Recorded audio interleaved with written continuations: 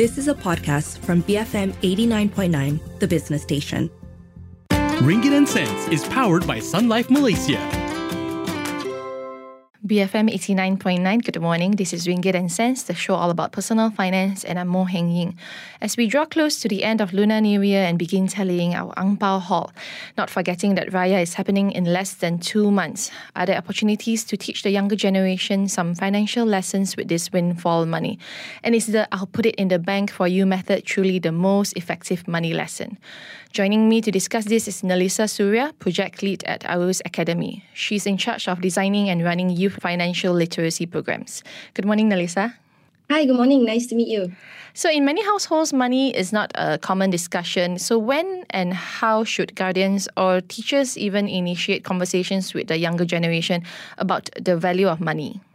I believe it should start as soon as possible. So parents know best about their child's growth and development. I think money conversations don't always have to be serious or scary. It can look like, giving them opportunities to select groceries with us, for example, and then talking about why some of these choices are more or less expensive than others. Often, I think kids can't see yet how difficult it is to earn the money, but they see how easy it is to spend and also how good it feels, right, to spend it. So when they do experience the hardship of earning, either, by completing chores, receiving a reward for good exam marks, for example. In our programs as well, we complete challenges to earn money. And when they realize how much effort they need to put in, that's when they start to really care about how they spend. And then we are still celebrating Chinese New Year. Raya is in less than 2 months. With this cash giving tradition, how can guardians use this windfall money to teach some financial literacy? So I think there are lessons that can be taught pre-Angpau, during getting the Angpau, and also post receiving the Angpau. So firstly, I think kids can be taught to have a goal even before they get their Angpau. Similarly to how we as adults, we have financial goals, kids can also start having financial goals, for example, wanting to buy a new bicycle, a new game console. I think humans in general, we thrive when we have something to look forward to. And the same goes with what we want to do with our money. And then teaching kids the meaning behind receiving and getting them to think about the cultural values, the technical skills in the form of an income. So what is an income? What do we say when we receive the Angpau? And then what do we do after? On the day, it can sort of be like an assessment where you observe your child and then, you see what they do and how they behave. And then not forgetting like post Angpau. So now that you receive all this money, right, we can reflect on what just happened. How do you feel? Why do you feel that way? And also going back to our goals, how we discuss and talk about money is also just as important in shaping our money habits. So when it comes to Angpaus especially, I think it's very important to remind that it's not in the value of how much we got, but also in the gesture and the whole coming together as a family. I now have flashbacks where my relatives make me say 3 wishes, 5 wishes before they give me my Angpau. Also, one thing that always happens is when my parents will just take my Angpau and then they say, I'll put it in the bank for me. Then that's the last I heard of it. I know you're not a personal financial planner, but are there different ways guardian can guide their children in how they utilize this money to maximize learning potential?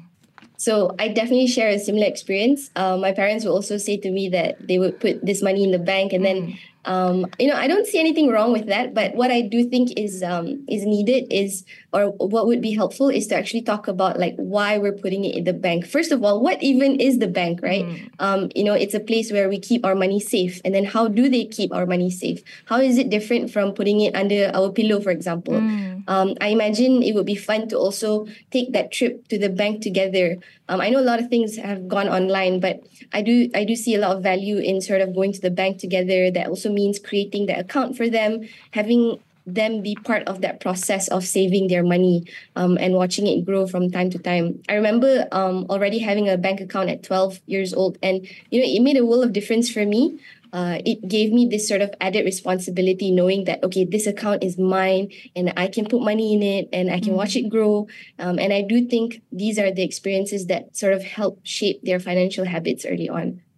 What about investing? Putting it in a bank is about compound interest. Investing is about growing it. What are the methods to educate them? Should parents be involved in rewarding them? Definitely before talking about investing, I do think it'll be good to talk about risk and reward first. So, what does risk mean? What does a reward mean? How can we be risky with our money? How do we get rewards with our money? And then sharing that investing is a way of using our money to get more money, which is that reward that we were talking about. But how exactly does this work, right? So when we cover the basics, so things like, what a bank does, where does our money go when we put it in the bank, then I think we can start talking about ASB, for example, and how it's similar to a bank, but also different, right? And then how is it different?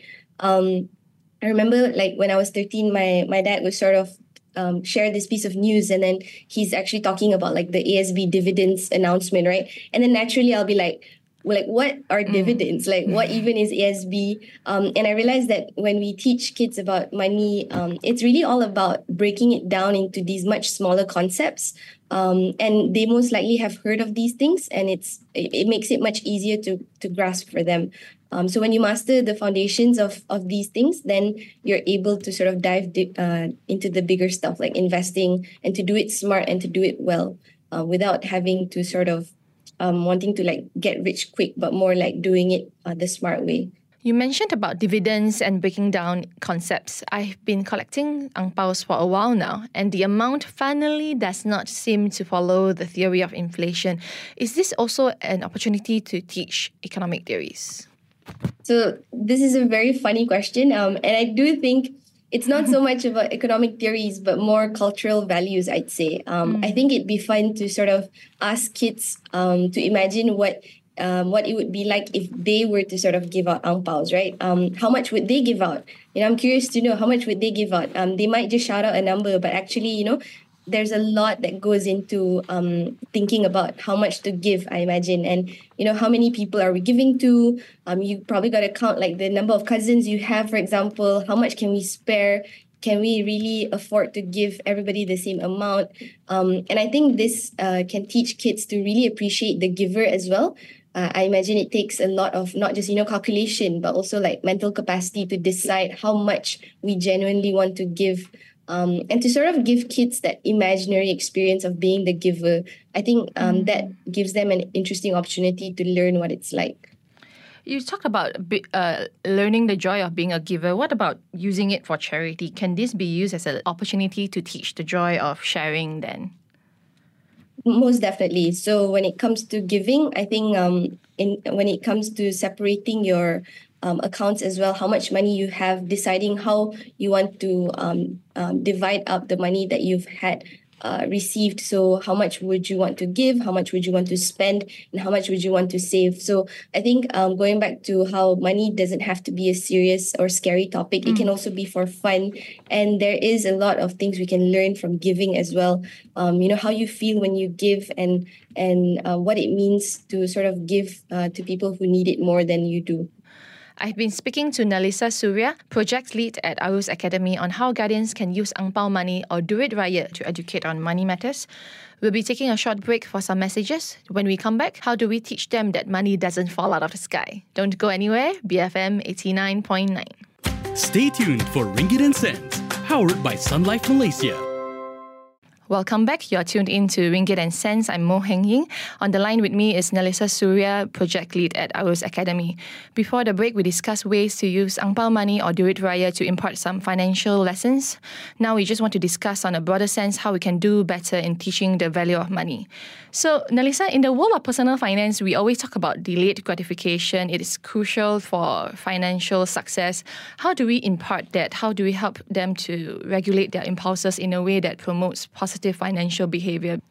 So I do think it's very helpful to point out the differences between wants and needs when making choices. So explaining that there are things that people need. For example, all of us need nutritious food, we need water, we need shelter, clothing, and these are things that keep us healthy and safe. There are also things that people want. Sometimes we want to buy an extra thing like a toy or a special snack, and those extras are probably not as important as the things we need, and it's okay if we have to wait to get them. Or probably choose not to get them at all. But most importantly is to go back to our goals. So when we finally achieve them, it doesn't and it shouldn't end there. We probably have to have a debrief and talk about how the experience was like to save up for it. How long did it take for us to save up? How did we get here? How much effort did we put in? Now that we have the thing that we really wanted, how does it make us feel? Was it worth it? Often we forget to reflect on these experiences and we miss out on a teachable moment. And parenting nowadays is really hard, especially with social media. We see kids witness displays of wealth from their peers or even from strangers. How has social media complicated financial education within households and even in schools? It's definitely a source of peer pressure. So for me, when I was a kid, I'd only feel it when I went to school and I saw other kids have what I didn't. But now I think if I was a kid now, I might feel it every day, every minute that I'm on my phone, on social media. But the good side to that, I think, is that I'll have my parent with me when I'm on my phone now. So I think that also means that my parent is there to guide me. And these moments can sort of be that learning opportunity for them, although it will be hard. So it could potentially be a chance to introduce them to the concept of keeping up with the Jonases, for example. It's when we see what other people have and we do something to show them that we also have it, rather than to do it because we really want to do it. So just being able to dissect that concept with them, share with them, what are the reasons why we really want to get something, talking about how we feel behind all these impulses. When you say you want something, do you really want it, or do you just want it because other people want it, because your friends want it? And if that is really the case, why is that? And I think it's worth sort of just talking through that thought process with them, rather than going straight into buying it because someone else has it, right? I think it's a good opportunity as well to teach them that the things you own actually shows you how much money you no longer have. And I think that's something difficult to grasp. Usually we like to own things because it shows other people oh, we have this thing, but it's actually money that we no longer have, right? Now that I'm an adult, I really am very grateful for the times that my parents say no to me when I want something, because it has really taught me what I need versus what I want, and that money doesn't fall out of the sky. But in the meantime, how much of this financial literacy, good financial habits, is a matter of monkey see, monkey do? What are the examples of responsible modeling? So it definitely helps to see someone else do it. I think we have this culture of being afraid to make mistakes, wanting to minimize mistakes as much as possible, with the fear of looking dumb. And I think kids especially, it's a lot of first experiences for them. And so in terms of modeling behavior, it would be really great and really helpful, I think, to share these experiences together. For example, visiting the bank together, right? Experiencing the process of taking that number, and then being at the bank means having to keep our voices down and to ask questions to the bank people when we don't know things. It's okay to show them that, we don't have all the answers, and this is how we want to learn, and this is how we make these mistakes early, so we learn from them early. It can also look like creating a tabung together, whether it's physically or digitally. And then we share the experience of sort of putting money together in that tabung. It can also be creating a budget together, learning to stick to it. And I think it can especially be done when we sort of go to the grocery store together, and then we have this list, right? And then we show them what it's like to only buy the things that are on this list. If it's not written down, you don't buy it. And then they're probably gonna pick something and it's not on the list, right? So then how do you go about having that conversation? Okay, this wasn't in the list, but how do we plan for it better? How do we say no to not buying this thing, right? So all this, I think, comes with that learning experience, making those mistakes, and then next thing you know, they'll pick up these habits on their own because they've seen us do it, they've done it with us, and now they're okay to do it themselves.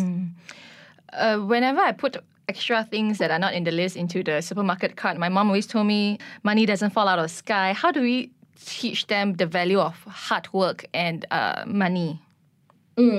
Definitely. So I do think that's something kids might only learn later on, right? When they start sort of earning. Because as a kid, a lot of things are sort of given to them. Yes. But I do think that's where the conversations that come before we buy that thing is really important. So explaining to them, like how much this thing costs, or even making it fun for them to see how long a certain amount can last. So for example, getting them to buy their own lunch or food, giving them say 20 ringgit, right? And seeing how much that can actually last. Often I hear, kids feel like, oh my God, 20 ringgit is already so much. This can last me forever, only to realize that like it can only last you for like one meal at lunch.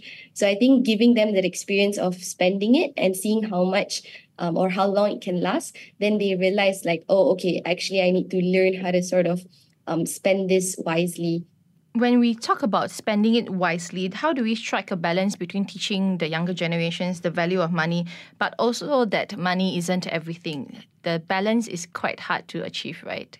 Betul, I agree. And I do think even as adults, this concept of sort of spending within your means, right? Because everyone's means are different. And I think this comes back to sort of reflecting on, first of all, your money personality and also the kinds of things that you want. So your money personality can often determine how much you save or spend. Are you okay to sort of live a really frugal life, for example, or do you enjoy much more like lavish things, which is perfectly fine as long as you realize that you are that kind of person. And then when it comes to sort of spending it, right? When you say spending it within your means, you might already have a list of preferences, but you might be influenced by the people around you. So being really aware about who you're with and what are the decisions that you're making. Are you really buying that cup of coffee because your friend bought it, or do you really enjoy coffee and you kind of need it for work, right? And are you able to sort of say no and to not sort of live to that peer pressure that you're feeling? On a separate note, some families could be experiencing some financial issues right now at some point even, and the adults always think that you shouldn't be so candid with them because they will just worry. But not disclosing it could also strain the financial situation. How transparent should guardians or parents be? And are there any ways to discuss money problems with the younger generation without causing extra anxiety? I think transparency is very important. And I do believe that kids really appreciate knowing that their parents trust them with important information. They can be clear on what exactly the situation is, maybe, how we got there, what are some things that we have in mind as a solution, what's being done to currently solve it, and, what is expected or not expected of them. So we don't want them to think, like, oh, we need help, so you gotta like do this and that. I think being very clear about what exactly is happening and what how we're feeling about it, which I do think is the more important part, right? Often we forget to talk about, so we talk about all the facts, right? But then we don't talk about how do we feel about the situation and how do they feel about the situation, giving them sort of that space to share how they're feeling. Because at the end of the day, I think money is never just about money. It's about, all the values behind how we behave when we have it, and especially when we don't have it. It's about our surroundings, about our upbringing, our peers. It's about all the things that influences whether we realize it or not. And all of this is worth talking about and should be talked about. And it will be uncomfortable. I do think it will be very uncomfortable, but I do think these difficult conversations need to happen. And the more we do it, the better we get at it. And then we'll be better off for it, especially as a family. That's all the questions I have for you. Thanks so much, Nalissa. Thank you. That's all the time we have for Ringgit and Sense. I've been speaking to Nalissa Suria, Project Lead at Arus Academy. Join us again next week for more discussions on personal finance. We have the 10 a.m. news bulletin coming up next, followed by Enterprise. I'm Mo Henging from The Morning Run, BFM 89.9. Ringgit and Sense was powered by Sun Life Malaysia. Insure to ensure today. You have been listening to a podcast from BFM 89.9, the business station. For more stories of the same kind, download the BFM app.